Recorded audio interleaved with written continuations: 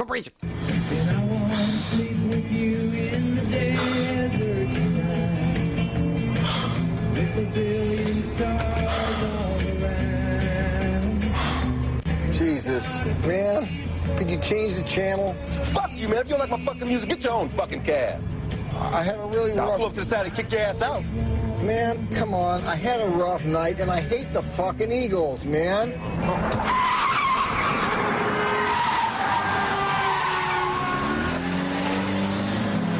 Out of my fucking cab. Out of here. Get me. Man, hey! And you're listening to CITR Radio, FM 102, Cable 102, Vancouver, British Columbia, Canada, and the Nardwuar, the Human Serviette Radio Show. And who do we have on the line right now? Hello, are you there, callers? They are here. We are here. This is Owen and Stu from the Eagles. Yes, who are you, Owen and Stu? Please explain. Who are you? We are some somewhat special people. We're a rock and roll band from Tacoma, Washington, and we're going to be playing in your city tomorrow in Vancouver for the first time ever to the Manipulators record release party. And we're comrades with them, and they've come down here and played quite a few times with us, but we've never made it up to Vancouver to play. So we're coming. And you've tried to come up to Vancouver, British Columbia, Canada, haven't you? We've desired to come up there, and so now tomorrow it's actually happening. It is happening tomorrow. That's tomorrow, Saturday, August the 7th, at the Cobalt. The fucking Eagles from Tacoma, Washington, who we're speaking to right now on the Nardwuar, the Human Serviette Radio Show. The Manipulators, Manic Attracts, and Hospital Blonde at the Cobalt tomorrow, Saturday, August the 7th. And John... The Manipulators, they love you guys, don't they? Mike Roach. We got to give some props to Mike Roach. He loves you guys. He's your champion in Vancouver, isn't he? Well, we love him too. We're not sure what's wrong with him. Yeah, I'm not sure exactly what his problem is, but he's definitely got some challenges if he likes us so much. How have the Manipulators gigs been in the United States of America when you've played with the Manipulators down there? You know, they are always a blast. We've only played in a few shows with them. We played in Portland. We played in Tacoma with them a couple times. We played in Seattle. And it's always a party, and it's always fun. And we have John and Stu from the fucking Eagles on the Nardwuar, the Human Serviette Radio Show. And I was curious, right off the bat, Stu, has the band Fucked Up from Canada helped at all with the fucking Eagles from Tacoma? You know, getting the word fucked up out there, mainstreaming the word fucked up. Yes, it's been a continuous downward trajectory because of that name, and just like we planned. But hasn't it actually gone upwards? Because the band Fucked Up from Canada has been doing so well, they've kind of brought the word fuck even more popular than it was before. Have you found that at all, John? Well, that word it's a ridiculous word, but it's just a word. We're riding on their fucking coattails, really. So. But is it easier now to be in the fucking Eagles now that Fucked Up and, say, fucking Champs and other bands have helped pave the way? You know, it's still hard to talk to your great-grandma about your band. And speaking of grandmas and older people, we're speaking here to the fucking Eagles from Tacoma, Washington. You're from Tacoma, the home of rock and roll in the Pacific Northwest. The Sonics, you have a connection to the Sonics. The Sonics did their big reunion gig, and you couldn't make it to the bill because of your name. I mean, the greatest gig possibly ever for the fucking Eagles, and your name stops you from getting on the bill for the reunion of the century? And the Sonics really are our grandfathers, literally, in some ways. We've got Kathleen Lind, Rob Lind from the Sonics is her uncle, the saxophone player. So it's kind of an inbred rock and roll city here, and we definitely have some of the DNA of the Sonics in our band. But unfortunately, even with our polite name, we weren't able to play the show. But Are you still there? Stu has something to say here. Go ahead, Stu. Yeah, you would think with that connection, but I think they were just being polite, saying it was the name. They obviously heard us, and that was probably the deal breaker. Well, what I wanted to say about that whole thing was they can make it up to you, because isn't Rob Lind a pilot? Like, he could, fly you to some gigs. He's like a...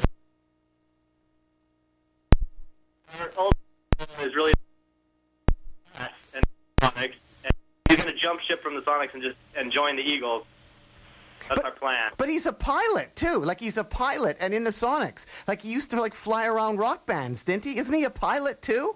He really is a pilot, yeah. So he's going to, we want him to fly over and pull out his saxophone and play some songs with us. So this is an open invitation to Uncle Rob. Come on down.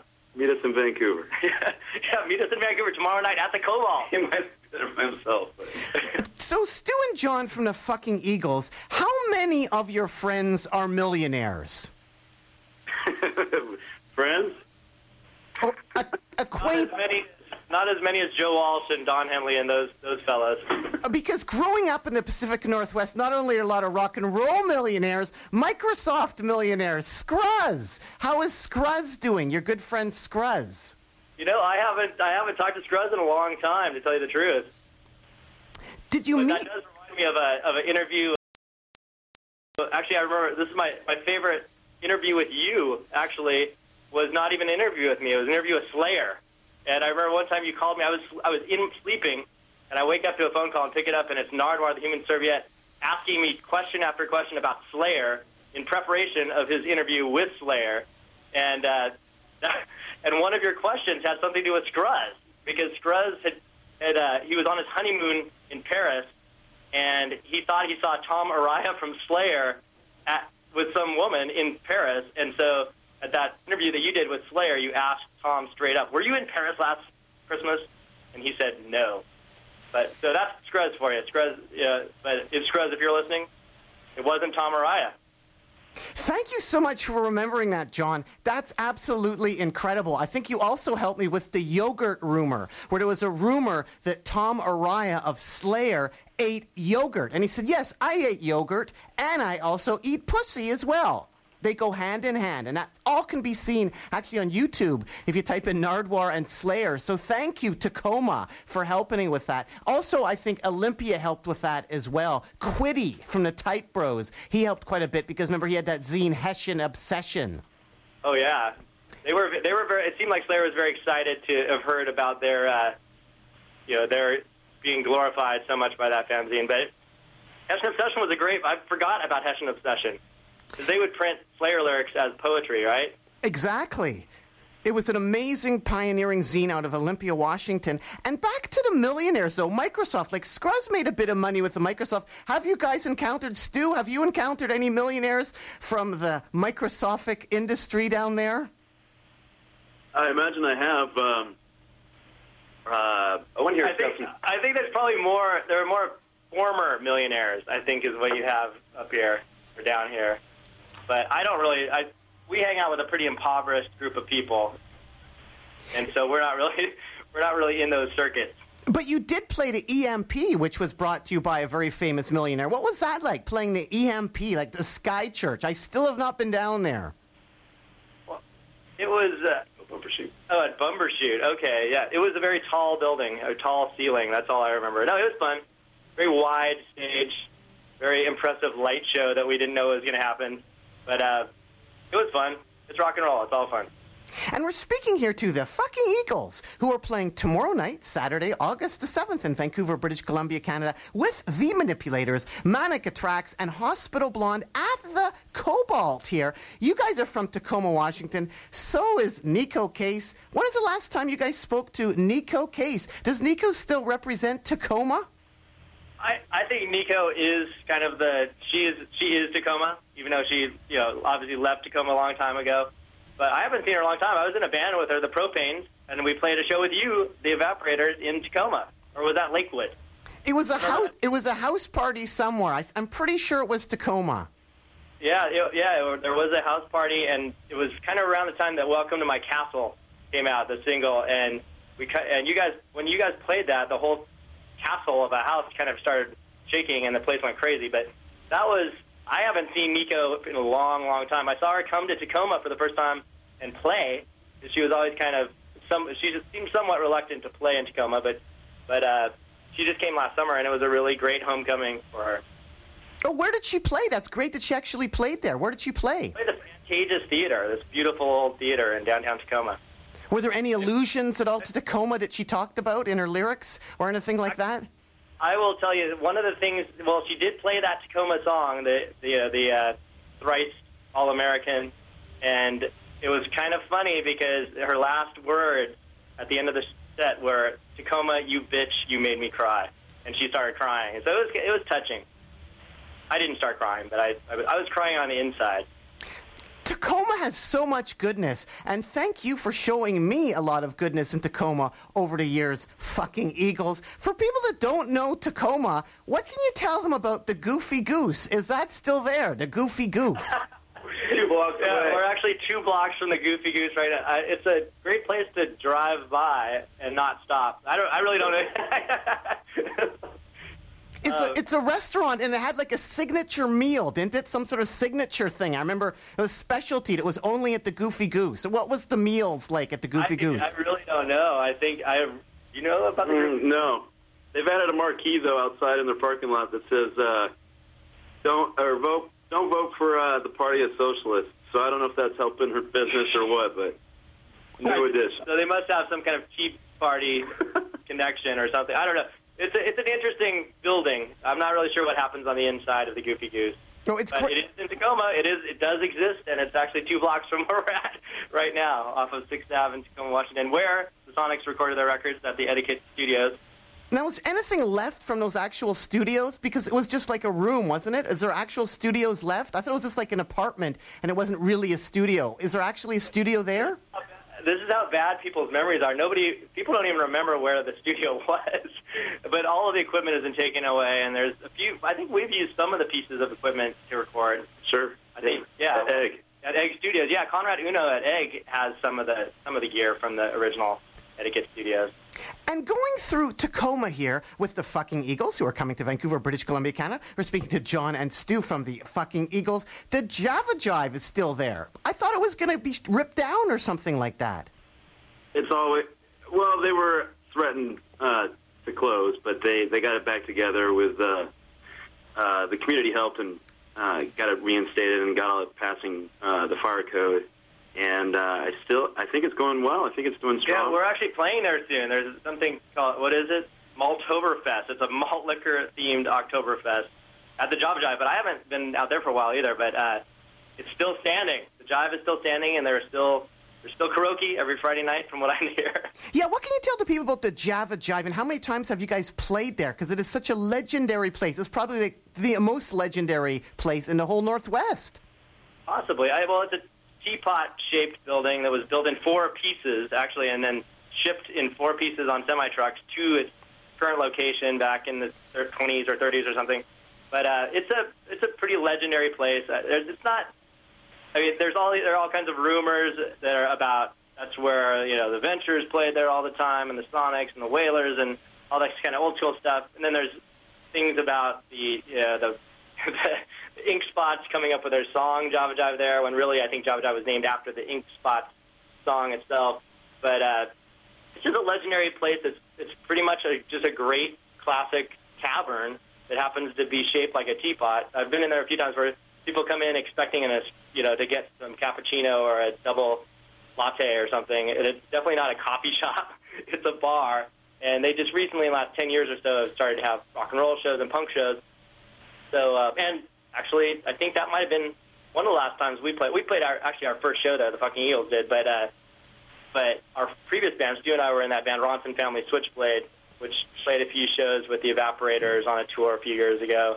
And the Java Jive was one of the locations, wasn't it?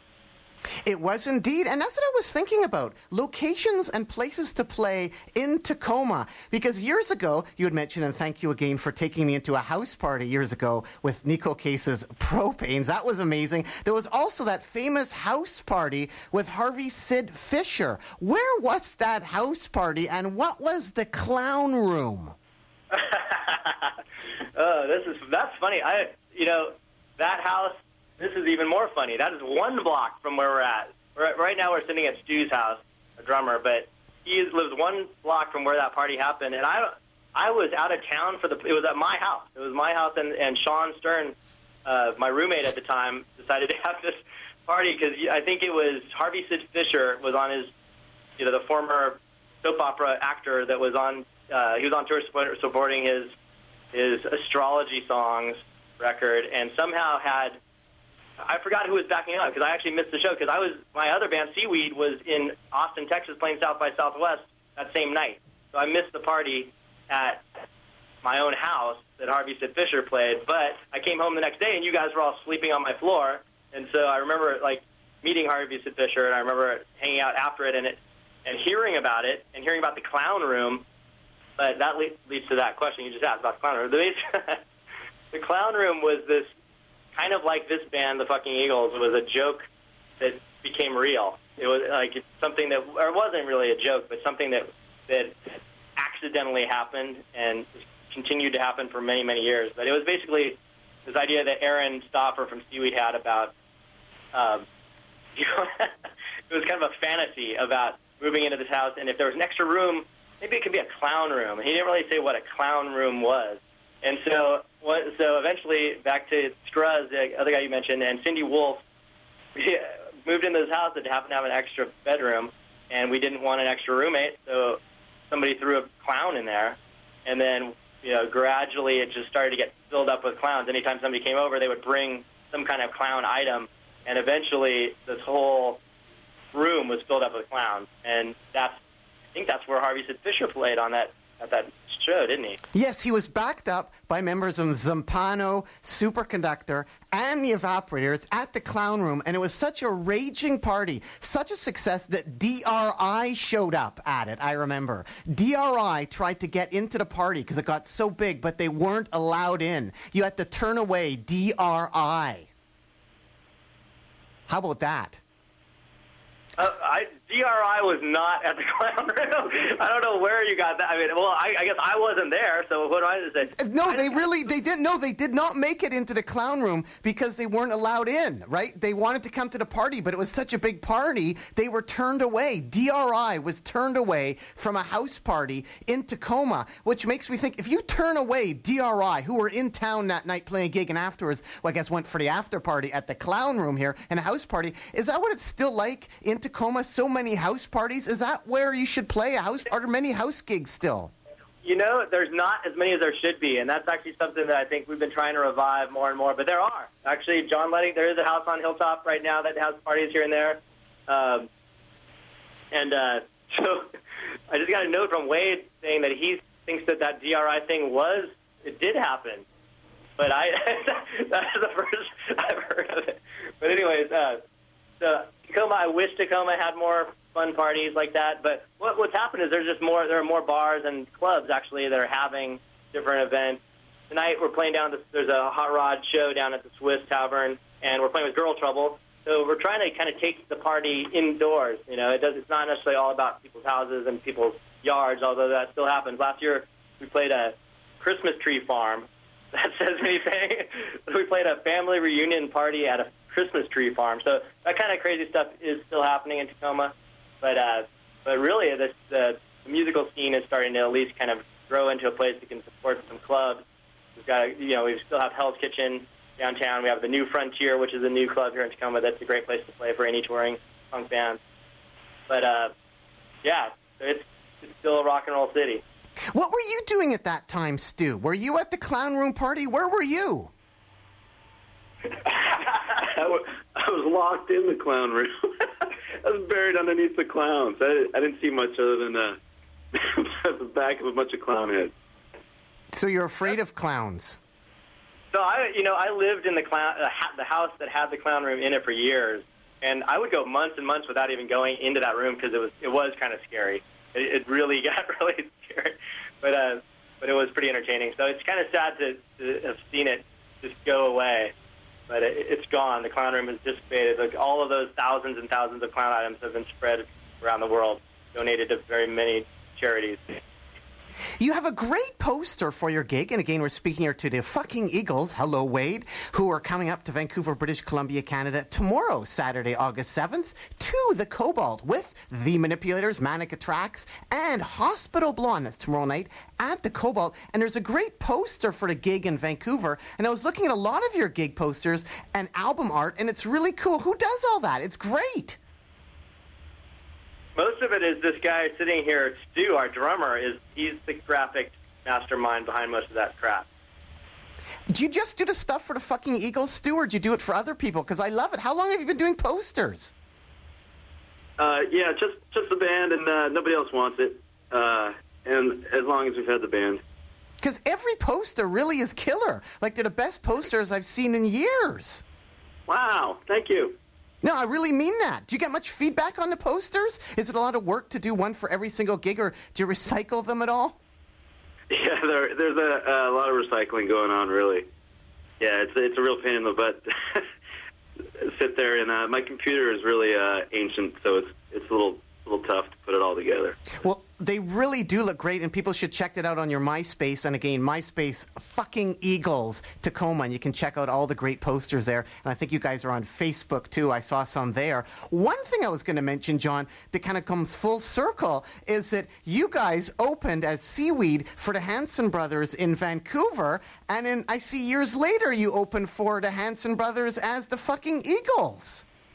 It never ends, does it? It just never ends. Was there any difference? Do you remember anything different? About the Hanson Brothers? Yeah, were they doing the same songs? There was definitely some... I'd never...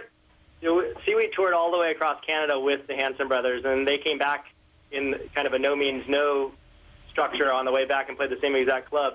But, wait, were you on that? No, Dave Carswell was on that tour because Cub was on that tour, too. But anyways, I'm getting them all mixed up. All these tours are just a big blur, especially the ones across Canada. But I think that we have a person in our band, Jesse Searles, which is probably the biggest No Means No fan in the world, and he jumps on any opportunity to ever play with the Hanson Brothers or No Means No or anything like that. So we're pretty much just on the bill. Yes, who else is in the fucking Eagles? Maybe we should identify them. And aren't there some girls in the fucking Eagles too? Yeah, there's girls. There's all. It's a co-ed ensemble. We have Wade Neal from Seaweed is also in the band. Kelly Mickelson is our bass player, and Wade wasn't originally in the band. Kelly had a few shows he couldn't make, so Wade filled in on bass. And then when Kelly came back, Wade just didn't go away, so he's still in the band. And so he's playing a third guitar. So we have three guitars. We have Jesse Searles is our lead guitar player. We have Kim Rushforth. Linkert is one of our singer tambourine players. It's kind of hard for me to even keep track of all of them. We have Kathleen Lind, as I mentioned, on tambourine and vocals. Me, Stu on drums.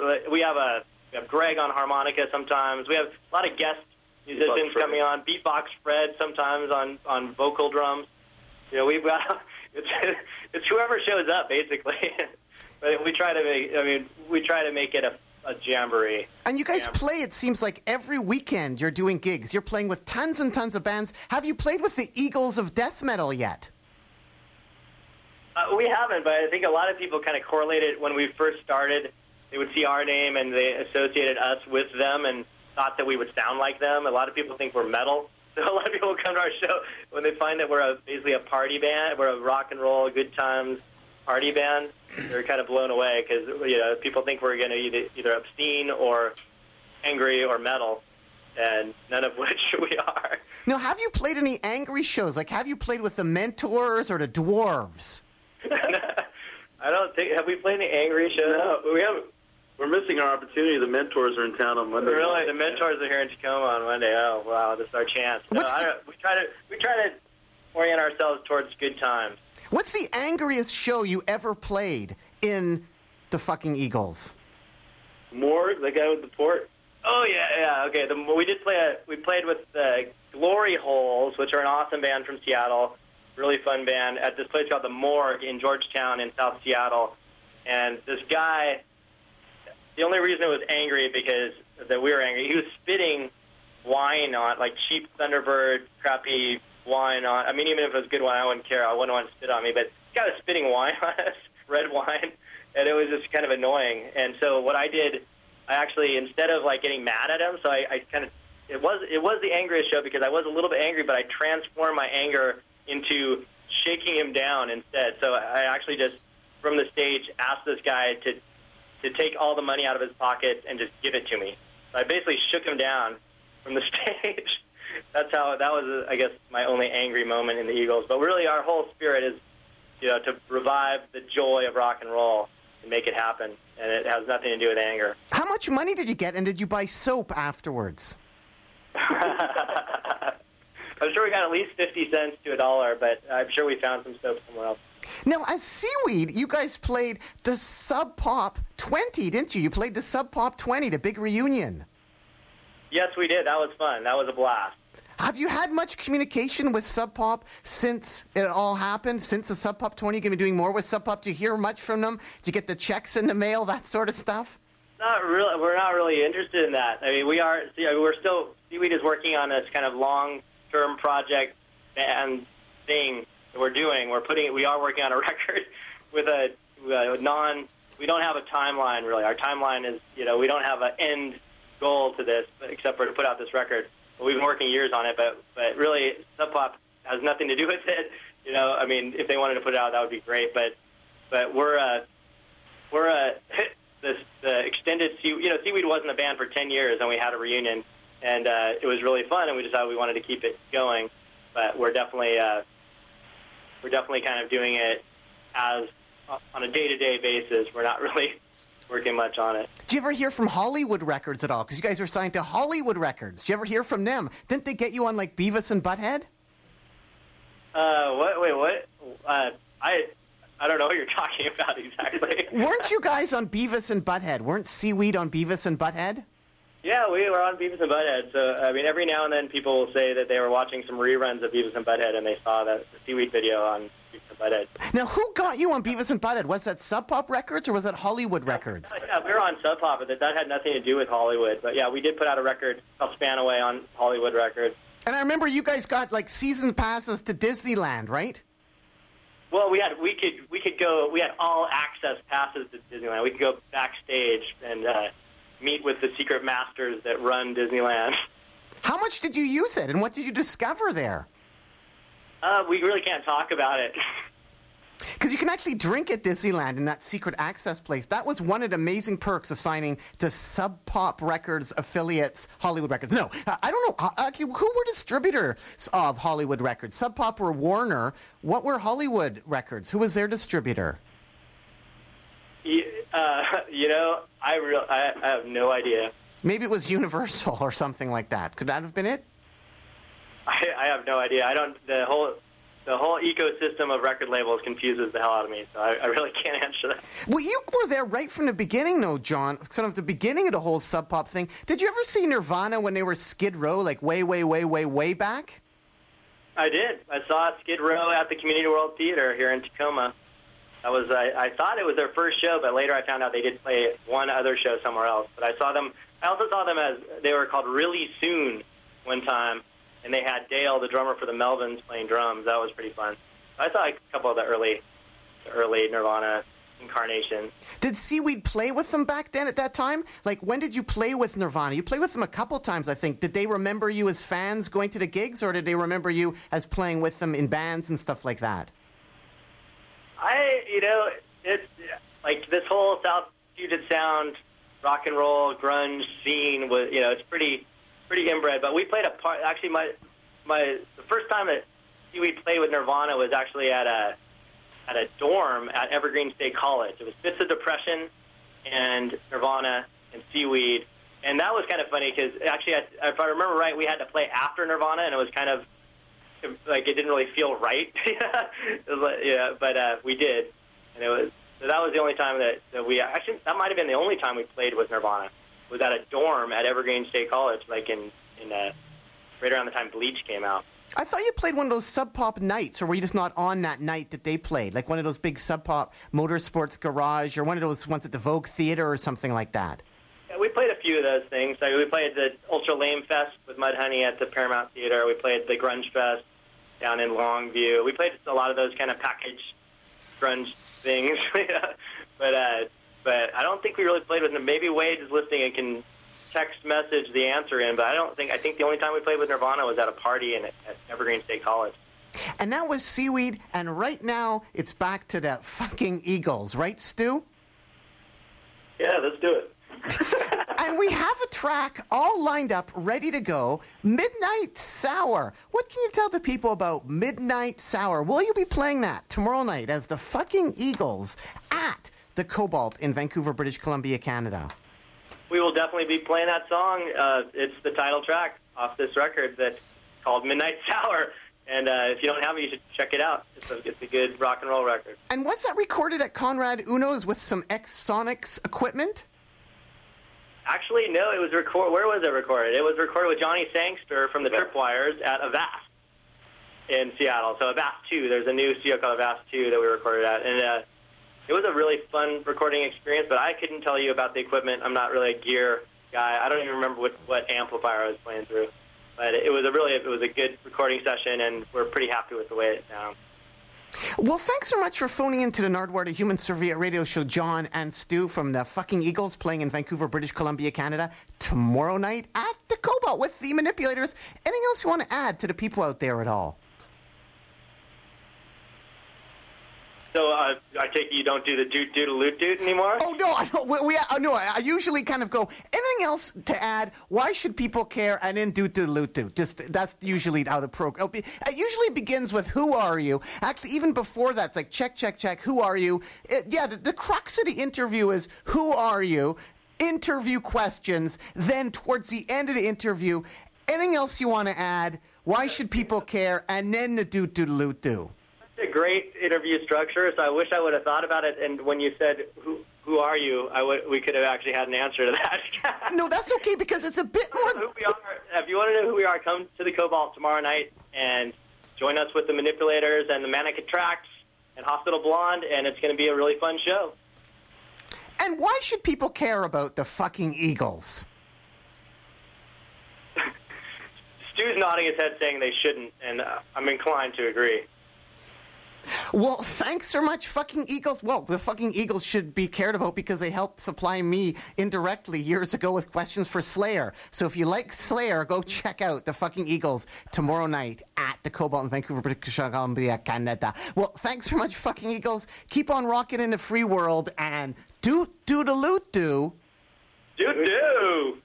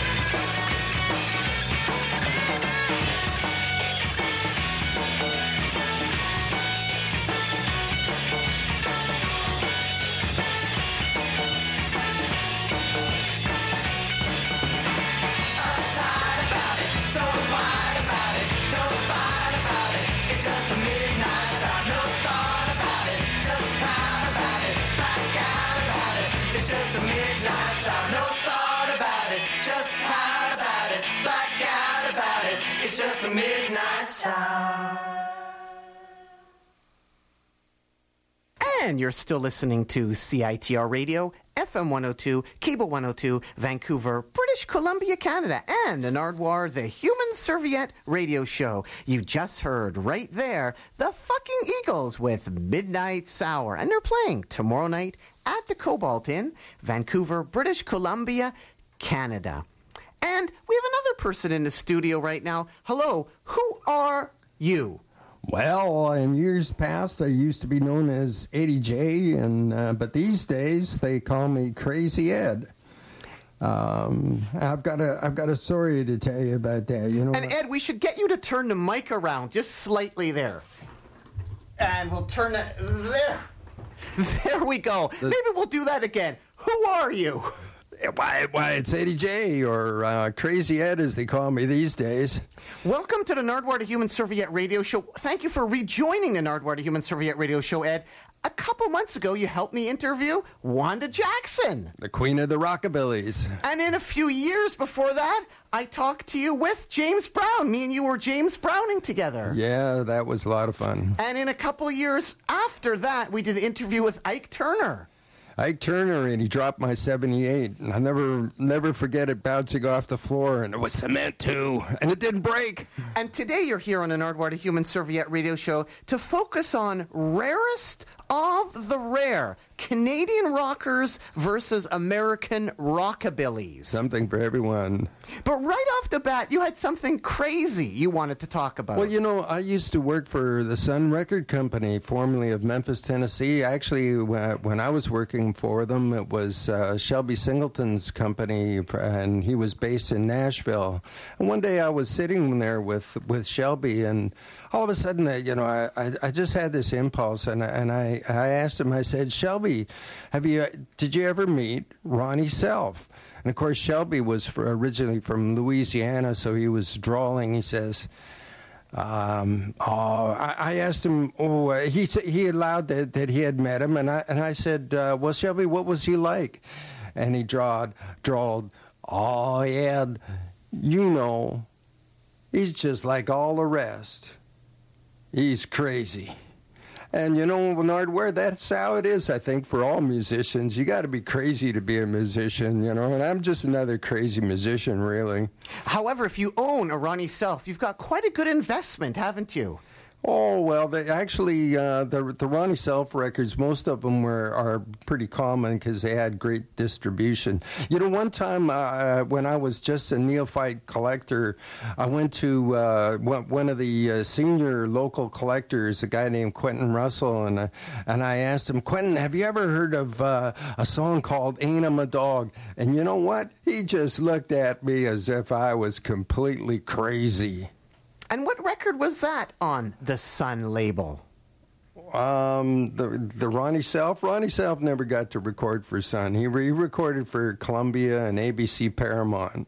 However, you, Ed, did some sunning, and as you mentioned the sunning, you were actually the owner of the R for Canada. What can you tell the people about that? You owned for Canada the right to make Sun T-shirts. Well, I was a licensee, that's all. That was you working for Sun. That was what I did for Sun, yeah. Let's listen to Ronnie Self.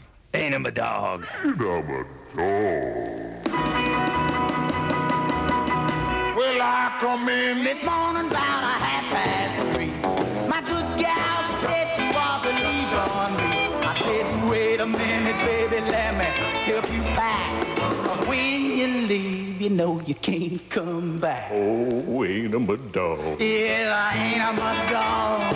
Ain't I'm a dog. Well, I ain't I'm a dog. Ain't I'm a dog. Ain't I'm a dog. I'm always stepping around. Chuck, kaboo. Well, I tell myself that I'm gonna be good and do all the things that a good man should. A good-looking woman starts walking my way. I tell myself there's another day. Oh, ain't I'm a dog. Yes, I ain't I'm a dog. Ain't I'm a dog. Oh, ain't I'm a dog. Ain't I'm a dog. Ain't I'm a dog. Always stepping around. Chuck, kaboo. Oh! Dog is there.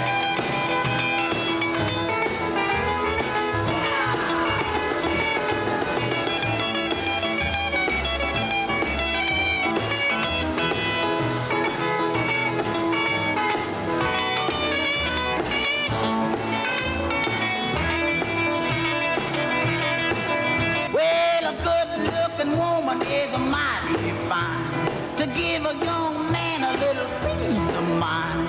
I know it ain't safe just to kiss and run, but forget about the danger and think of the fun. Oh, ain't him a dog? Yeah, I ain't I'm a dog. Ain't I'm a dog. Well, I ain't I'm a dog. Ain't I'm a dog. Ain't I'm a dog. Always stepping around. Jump, jump, jump, jump, kaboom, boom. Ain't I'm a dog. I'm always stepping around. Ain't I'm a dog? Baby, baby, yeah, yeah. Baby, baby, yeah, yeah. Baby, baby, yeah, yeah, yeah. 276. 276 is my baby. No, no, maybe, yeah, yeah, baby, you're mine. 276 is my baby. Together, yeah, have a party, yeah, have a big time. 273 was a nice girl. 274 made me blue, blue, yeah, blue. 275, she was haywire. She wouldn't cuddle, she wouldn't kiss me, she wouldn't be true. 276, I love you. You're the one I've been looking for all the time. 276, say you love me. Come on, me in a 277, no, 278, no, 279. 276 is my baby. No, no, baby, yeah, yeah, baby, I'm mine. 276, say you love me. We get together, we have a party, we get married, we'll be together all the time.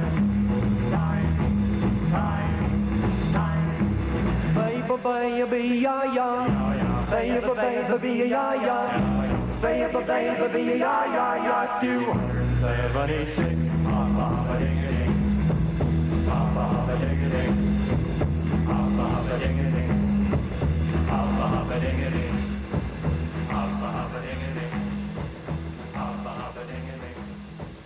Ba-ba-ba-ding-a-ding.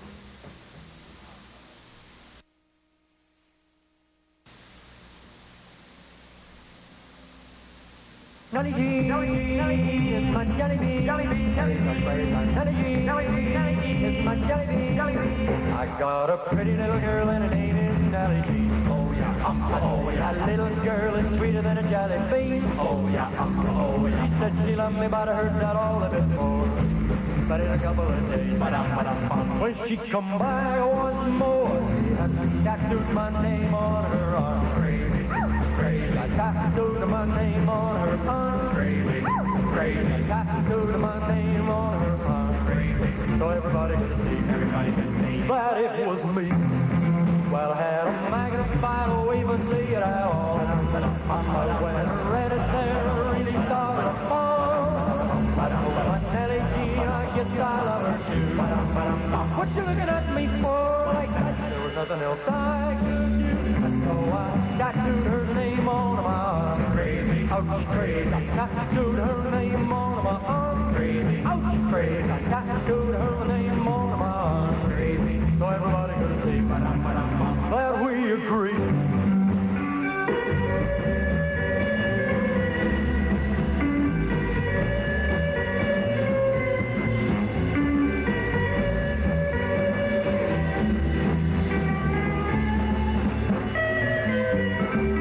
When he saw the tattoo, her father, he got mad. Oh yeah, oh yeah. The better when I started calling you dad. Oh yeah, oh yeah. Nellie Jean, you better get married too. What you looking at me for like that? Well, I was plenty ready to do her when I tattooed her name on my arm. Crazy sweet little girl. Tattooed her name on my arm. Crazy sweet little girl. Tattooed her name on my arm. So everybody could see, that she loved me.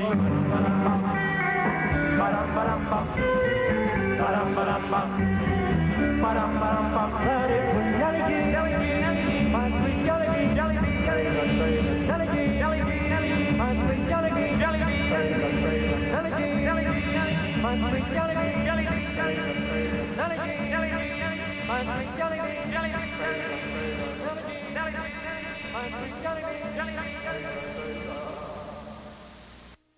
And you're still listening to the Nardwuar, the Human Serviette Radio Show. And Crazy Ed, what did we just hear right there? Well, we heard a couple of unreleased cuts from 1959. That was a fellow that was a one-time Vancouver milkman.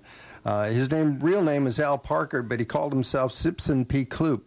Now, I'll tell you, on the other side of the world, they've been hounding me for a couple of years to get at my rare Canadian stuff. And that's what the show is today, rarest of the rare, isn't it? Canadian rockers versus American rockabillys. Rarest of the rare on the Nardwuar Human Serviette Show with Crazy Ed. Back to you, Ed. So this, for 2 years, they've been after me. And you can imagine here in Vancouver, BC, Canada, we're at the end of the world of collectible records. So, by the time they've got around to me, this is really dredging up the end of it. So I finally, after being badgered for 2 years, I sent off a CD to Cees Klopp in Holland, and he's going to be making a CD of these rare Canadian rockers. Nellie Jean was also Simpson P. Kloop, and that was also an unreleased cut from 1959. And before that? And before that, we had Ronnie Self and crazy stories about crazy musicians. Didn't we have 2 tracks in there, though, Crazy Ed? We had 2 tracks, didn't we? We had Ronnie Self and then 2 Canadians. Right. Which one are we missing? Well, I mentioned the Simpson P. Kloop. The first cut was 276, and the second cut was Nellie Jean. Oh, okay. We just heard. A double shot. Double shot. Now we're ready to swing into some rare American rockabillys. And the criterion here is $1,000 records. If you've got a brand new copy of any of these records, you can be assured that if you were to auction them off on eBay, you would get $1,000 or more. In some cases, much more. Now, what about that record you dropped during the Ike Turner interview, or that he dropped during the Ike Turner interview, or that I made Ike Turner drop? How much was that record worth until it was dropped? That wouldn't have been worth too much, but he did autograph it for me. He was very nice about it. That was the record that they call the first rock and roll record, which it isn't, of course, but that's beside the point. That was called Rocket 88 by Jackie Brenston, which was Ike Turner's band backing him up. And right now we have coming up... We're going to be playing Billy Adams on Quincy label. This is his first record when he was 15 years old. A VG minus copy sold for $1,500. And right after that we're going to hear? Well, after that we're going to play a fella by the name of Dwayne Bell, that came out on the Summit label, which is another $1,000 record. Rarest of the rare on the Nardwuar, the Human Serviette Radio Show.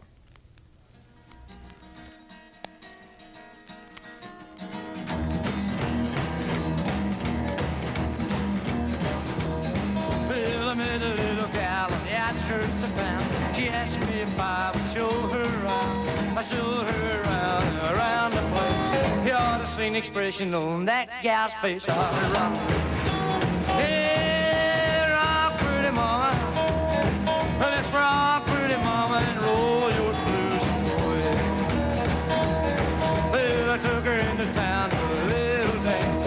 Soon I knew she was my romance. She jumped and hollered with the blues. She said, "Oh, Bill, I can't stand it still." Let's rock.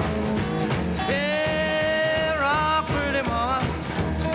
Let's rock, pretty mama, and roll your blues away. All right, now, let's go.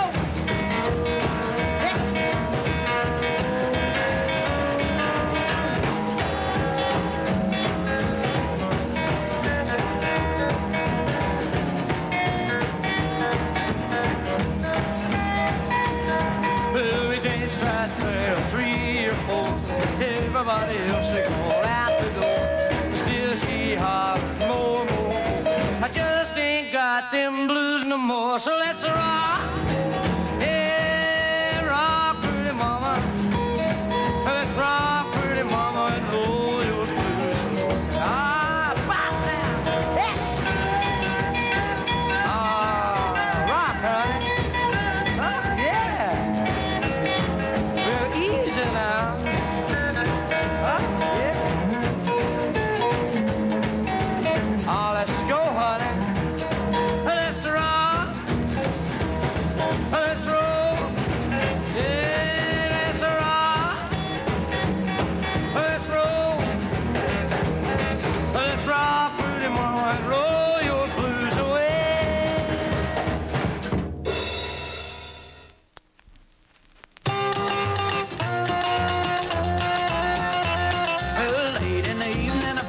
going down. I get a feeling wanna go to town, even if it's only just a fool around. So hurry up, baby, get your hair tied down. It's a getting late and the sun's going down, and I'm in a hurry to get to town. Let's rock and roll on a Saturday night. I can do the rock and roll all night. The rock and roll, it seems just right. Let's do the rock and roll tonight. Grab your baby and hold her tight. There's just one night like a Saturday night.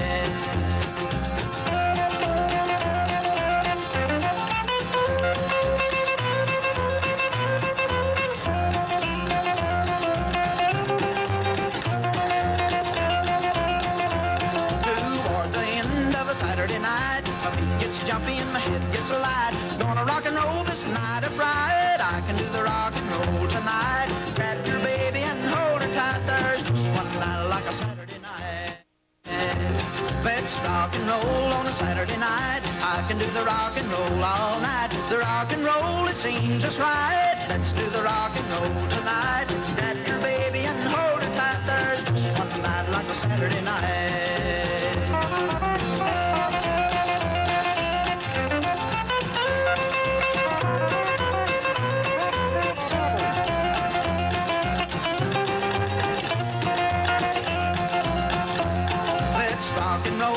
Saturday night, I can do the rock and roll all night. The rock and roll, it seems just right. Let's do the rock and roll tonight. Grab your baby and hold her tight. There's just one night like a Saturday night.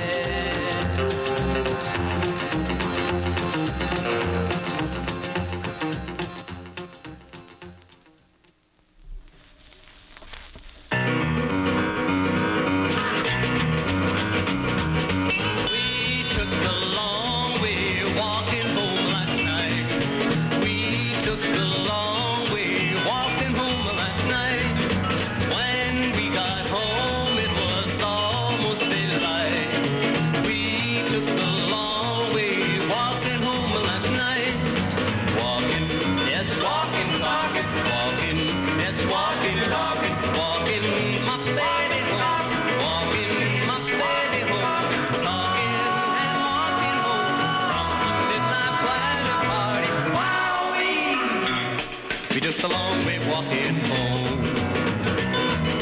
I kissed my baby walking home last night. I kissed my baby walking home last night. When we got home, it was almost daylight. I kissed my baby walking home last night. Walking, yes, walking, talking, walking, yes, walking, talking, walking, my baby walking, walking, my baby walking, talking and walking home from the midnight bridal party. Wowee! We took the long way walking home. We took the long way walking home. We took the long way walking home.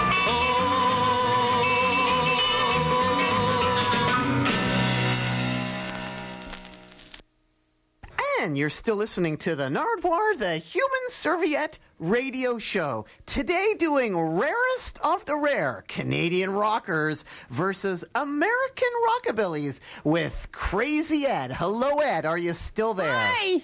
What did we just hear right there, Ed? Well, that was another unreleased cut. That was the Treetops from Vancouver, BC, Canada, doing a record, or a tune, rather, that was written by Buddy Reynolds, who used to record for the Aragon record company, Vancouver's first record company. He had a huge hit called Spruce Bug way back in 1952 as a country and western singer. He wrote that one in about 59 or 60. That was cut in 1960. That was supposed to be released on a CD, and actually it was all written up and everything, and the people that made up the CD blew it, and they put on Jerry Palmer's version of the tune instead. So it's really quite humorous in a way that you read all about the Treetops and expect to hear them, and then you don't.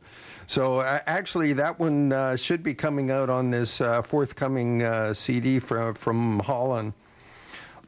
What label?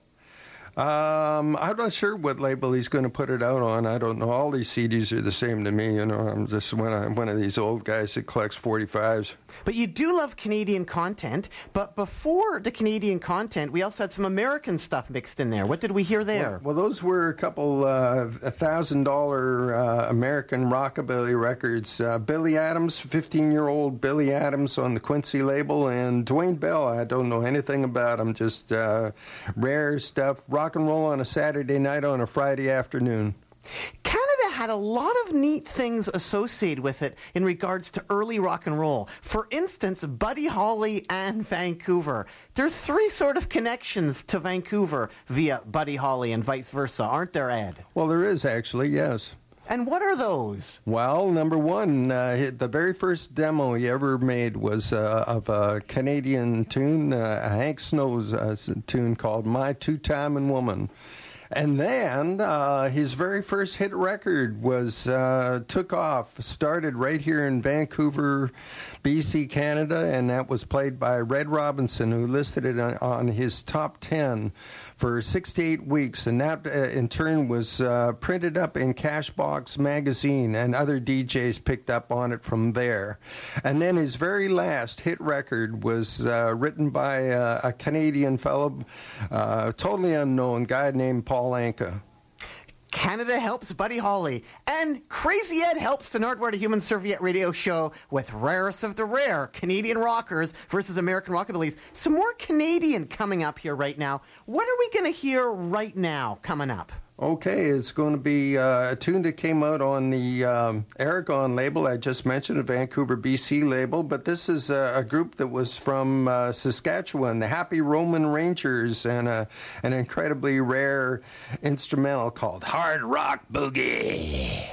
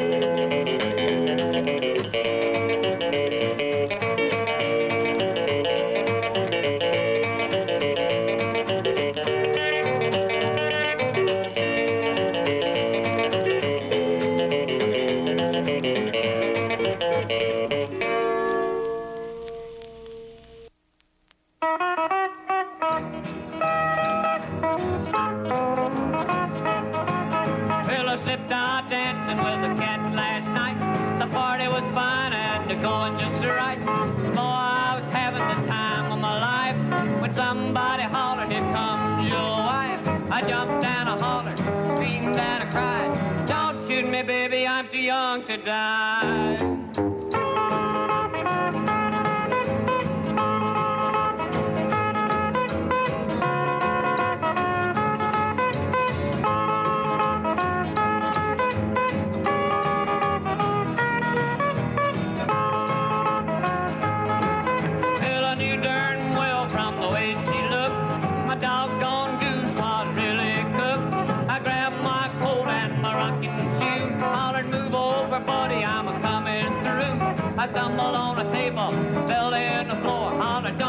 me, baby, I won't do it no more.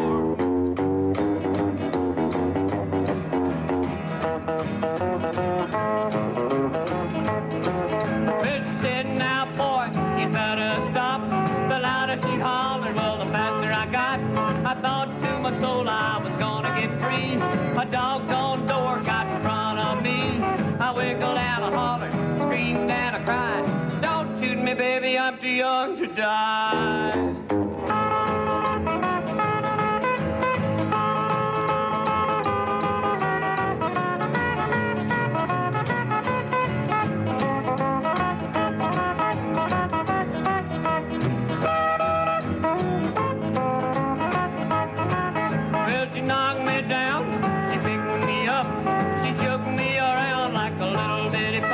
I closed my eyes and I held my breath. I thought to my soul it beat me to death. I wiggled and I hollered, screamed and I cried. Don't shoot me, baby, I'm too young to die.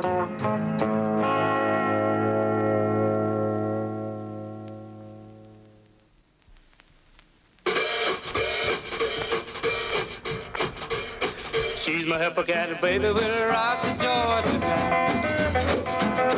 She's my hippocat, baby, we'll rock the joint tonight. But when she squeezes me, it gives me an alright. All the people gather around her just to see us stroll the floor. Oh yeah, all the people gather around her just to see us stroll the floor. Oh, yelling to the band, now let's hear that rhythm once more. Yeah.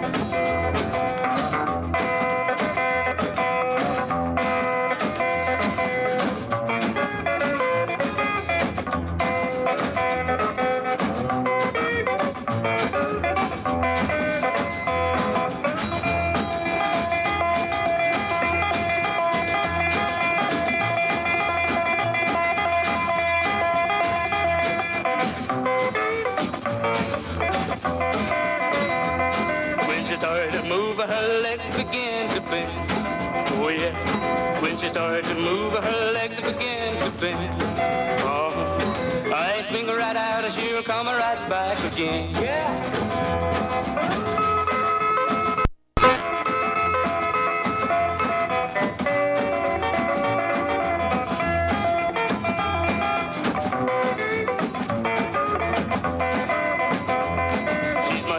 Baby, we'll rock the joint tonight.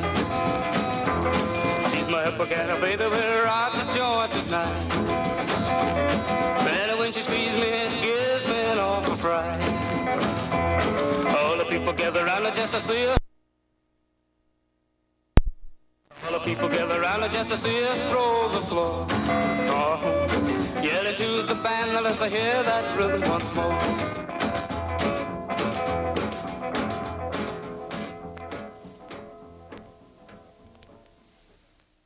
And you're still listening to the Nardwuar, the Human Serviette radio show. And today we're doing Rarest of the Rare, Canadian rockers versus American rockabillys with Crazy Ed and his collection. Hello, Ed. What did we hear? Hello there. Well, that was Gary Chris with Hep Cat Baby.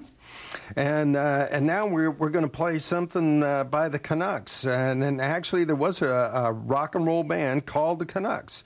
And actually they started in 1958 in Red Robinson's music studio. Red would do these programs. Red, local DJ in Vancouver, British Columbia, Canada. And if you're listening to Nardwuar, the Human Serviette radio show, responsible for helping to break Buddy Holly. He was one of the original 8 bad boys of rock and roll, along with Alan Freed and Russ Fratto. And he's in the Rock and Roll Hall of Fame and the Rockabilly Hall of Fame.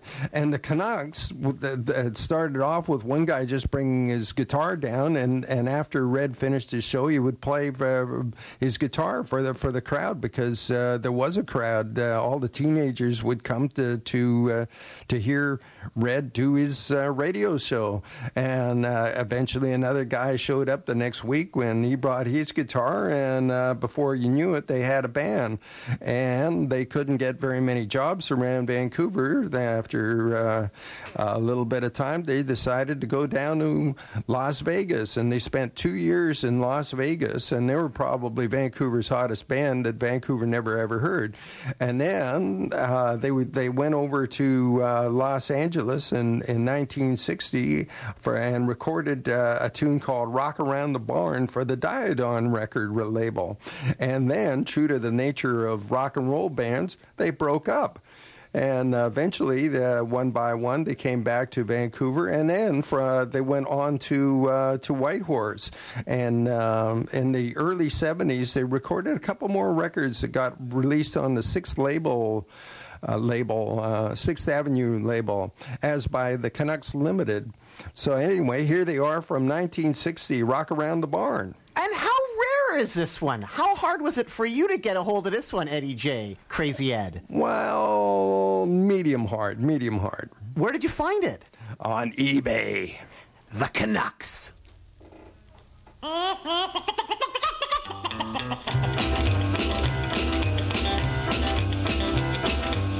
MacDonald had a farm. Rock around the barn. On the farm he had some chicks. Rock around the barn. With the chick here and the chick there. Here chick, there chick, everywhere have chick. Old MacDonald had a farm.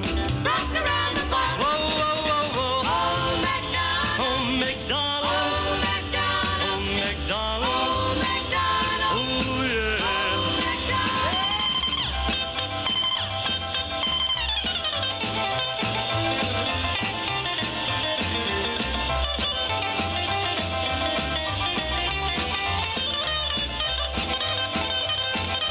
Old MacDonald had a farm. Rock around the barn. On that farm he had some cows. Rock around the barn. With a moo-moo here and the moo-moo there. Here moo, there moo, everywhere moo, moo. Old MacDonald had a farm. Rock around the barn. Whoa, whoa, whoa, whoa. Old MacDonald. Old MacDonald. Old MacDonald. Old MacDonald. Old MacDonald. Oh yeah. Old MacDonald. Old MacDonald. Old MacDonald. Old MacDonald. Old MacDonald. Well, he had a little farm. Old MacDonald. He was a-rocking around the barn. Old MacDonald. He was a-flirting with the chicks. Old MacDonald. But the ducks were there. Old MacDonald. Oh yeah. Old MacDonald. Whoa, whoa, whoa, whoa. Old MacDonald. Old MacDonald. Old MacDonald. Old MacDonald. Old MacDonald. Oh yeah. Old MacDonald.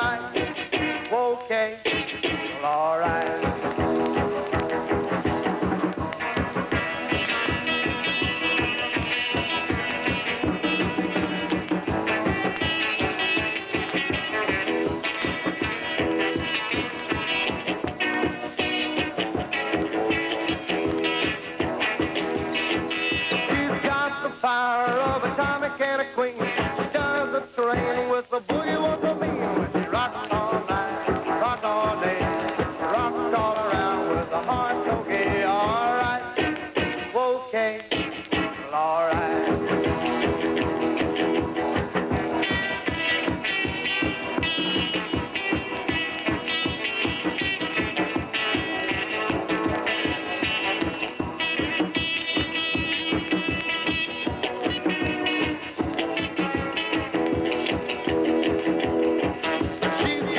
Power of a comic and a queen. She does that train with the boogie won't go mean. When she rocks all night, rock all day, rocks all around with a heart so gay. Well, all right, okay, well, all right,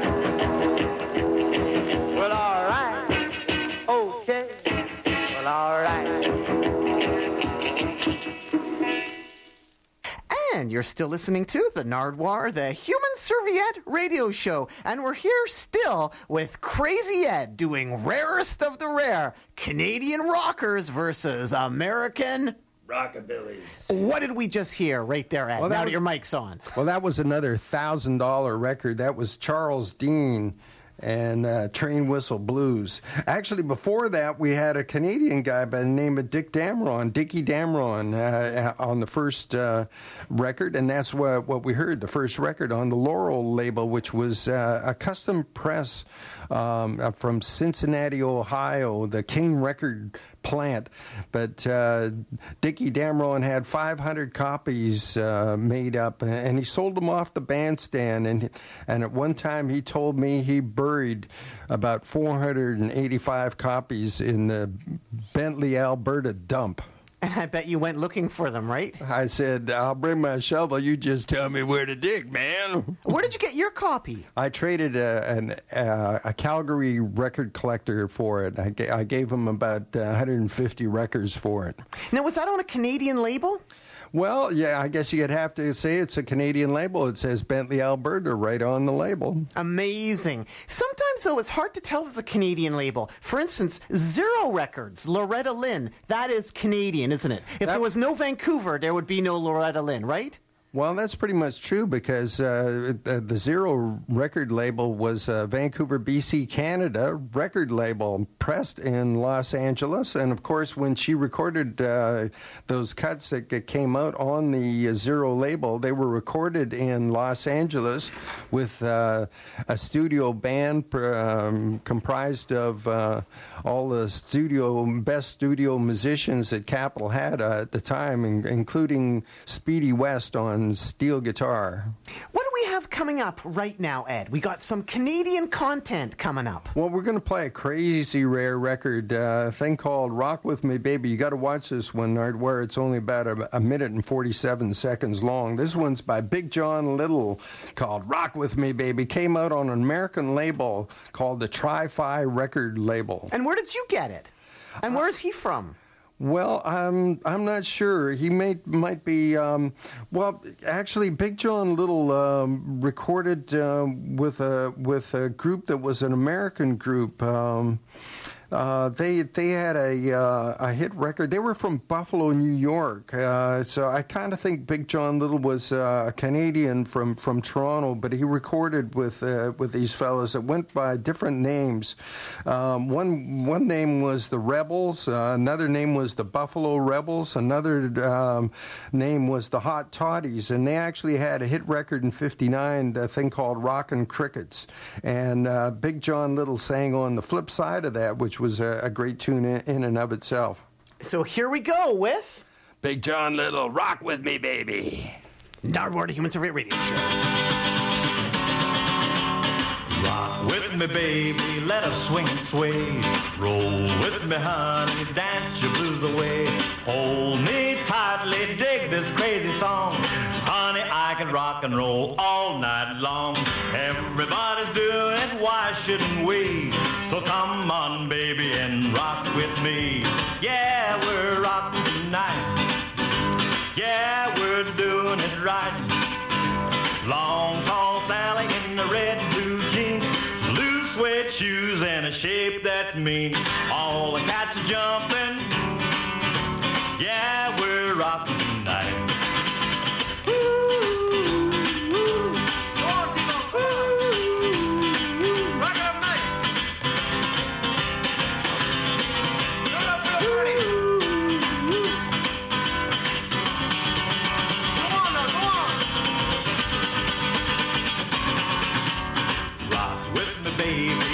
swing and sway. Rock with me, honey, dance your blues away. Hold me tightly, dig this crazy song. Honey, I could rock and roll all night long. Everybody's doing it, why shouldn't we? So come on, baby, and rock with me.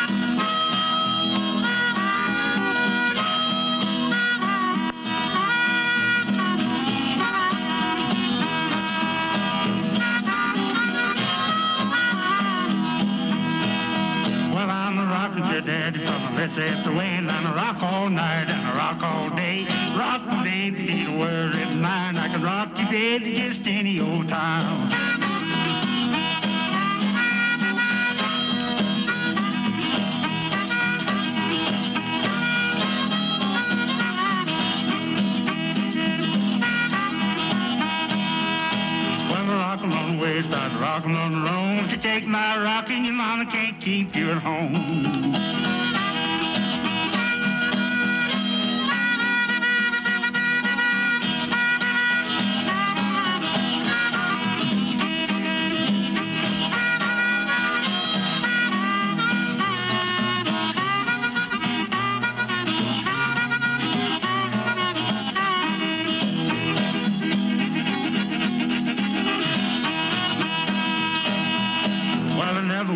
And I never went to school, but when it comes to rockin', I'm a rockin' fool. Need a little rockin', what to tell me so.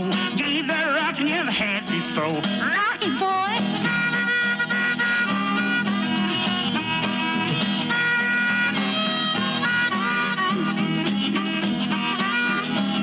Oh, shucks, boot it now.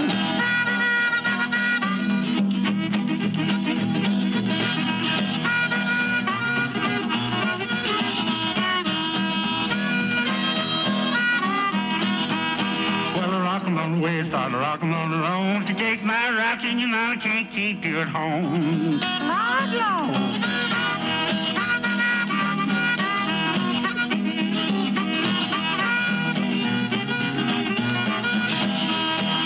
Play that thing, boy, it sure is good. Play it like you live. Another half a pint and a good cool can of beer. I hope them blues don't waste from here.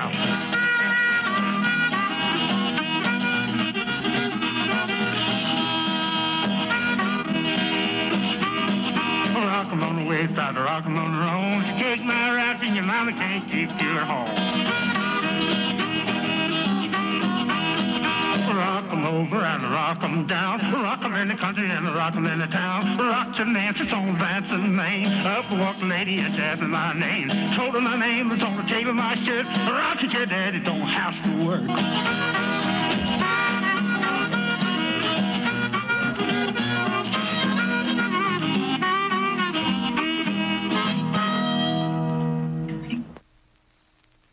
And you're still listening to the Nardwuar, the Human Serviette Radio Show, doing rarest of the rare Canadian rockers versus American rockabillys with Crazy Ed, the Deadhead. Hello, Ed. Are you still there? We're still here. We're rocking in the free world with Nardwuar. Now, what exactly did we hear there, Ed? We heard something very interesting on the Sun record label, and I'm impressed that these are very rare. How rare was that record? This record, if you could find a mint one for sale, or a mint minus one, really, because it's 45, and there are no mint ones in a sense, because it's it doesn't come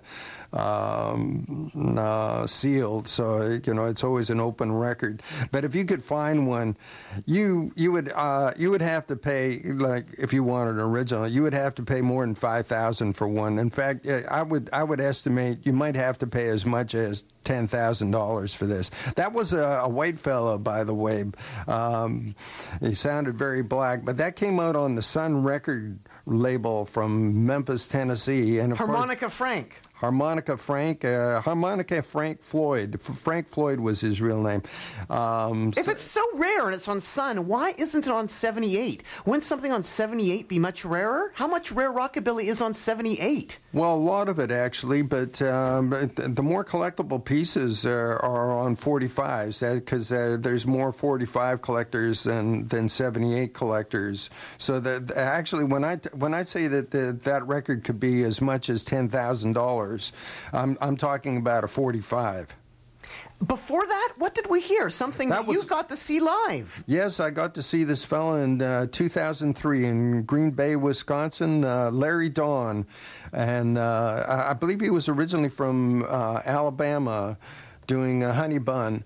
I told Larry Dawn I'd rather see Larry Dawn than Jerry Lee Lewis, and his head all blew up out of proportion, and very next fellows that he saw when he walked out, he mentioned that too, and they walked in, and somebody said something, and then I said, oh, that was me that said that, and they said, oh, why'd you say that? And I said, well, I've seen Jerry Lee more than I've seen anybody. And then one guy said, yeah, well, he would show up drunk anyway, and I said, well, that was one thing, yeah. That's another thing.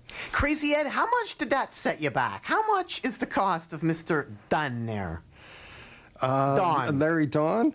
Well, that would be another record that would be in the $1,000 range if you could find a mint minus one, and if it was for sale, like on eBay, you would expect to pay in excess of $1,000 US for that record. So for the Nardwuar, the Human Serviette Radio Show here today, how much have we spent? Well, probably if we were buying all of these records, we would have spent probably $15,000 to $20,000 for all of them. But for the listeners of the Nardwuar, the Human Serviette Radio Show, it's free. Thank you so much for coming into the Nardwuar, the Human Serviette Radio Show here today, Crazy Ed. My pleasure. Now, to end, we have a couple Canadians. Hopefully, we'll be able to get them both in. We might not be able to, but tell us anyways. 2 Canadians and actually 3 Canadians in a row. Okay, the first one is from Montreal. This is the Paramours and Paramonts, excuse me, and Darling Jetador. I'll learn to speak French yet. And now, any background on it, and what are we going to hear after it? Well, then we're gonna hear the rarest Diamonds cut. The Diamonds, of course, were a group from Vancouver. Excuse me, Toronto. I was wanting to say Canadian. I'm getting rusty here, and I'm blowing my lip. But the rarest Diamond cut, and actually, it was co-written by Clyde Otis and Willie Dixon from Chicago. And Willie Dixon had a clandestine career writing pop songs, and he wrote this one called "You Shortchanged Me." And a lot of people give the Diamonds a bad rap, don't they? In fact, in this Record Collector magazine, they were kind of dissing the Diamonds, weren't they? Oh my, were they? Bunch of bad boys. The Diamonds were a tremendously talented group that could do pop, they could do doo-wop, they could do rockabilly, and they could do rock and roll. And they're going to prove it when we get to that cut called "You Shortchanged Me." And if we have time, hopefully be able to play a bit of the Underworld. One of the rarest monster record of the 60s, Canadian style. Garage style. Well, thanks so much for coming out to the Nardwuar, the Human Serviette radio show here, Crazy Ed. Anything else you want to add to the people out there at all? Nope. Let's rock on. Well, thanks so much, and doo-doo-doo-doo-doo. Doo-doo. Bum, bum, bum, bum, bum, bum, bum, bum. Darling, shut that door. I need you more and more.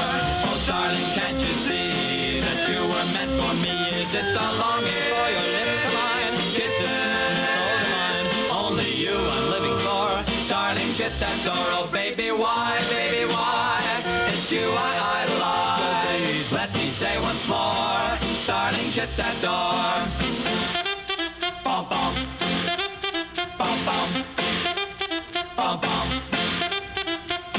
La la la la la la la la la la la la la la la la.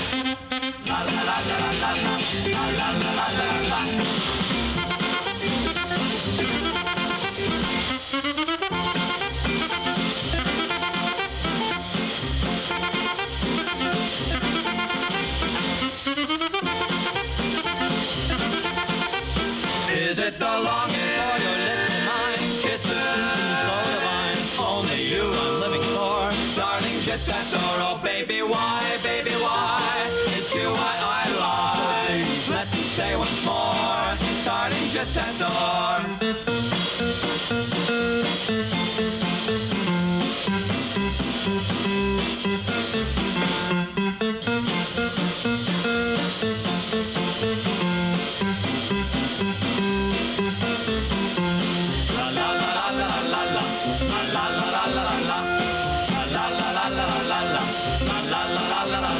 Is it the longing for your lips to mine? Kisses so divine. Only you I'm living for. Darling, shut that door. Oh, baby, why, baby, why? It's you I lie. So please let me say once more. Darling, shut that door.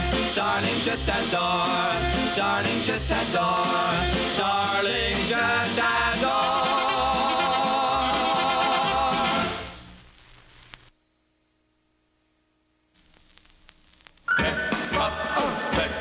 Well, I held your hand with all of my might. You didn't hold mine, but it's been tried. You sure changed me.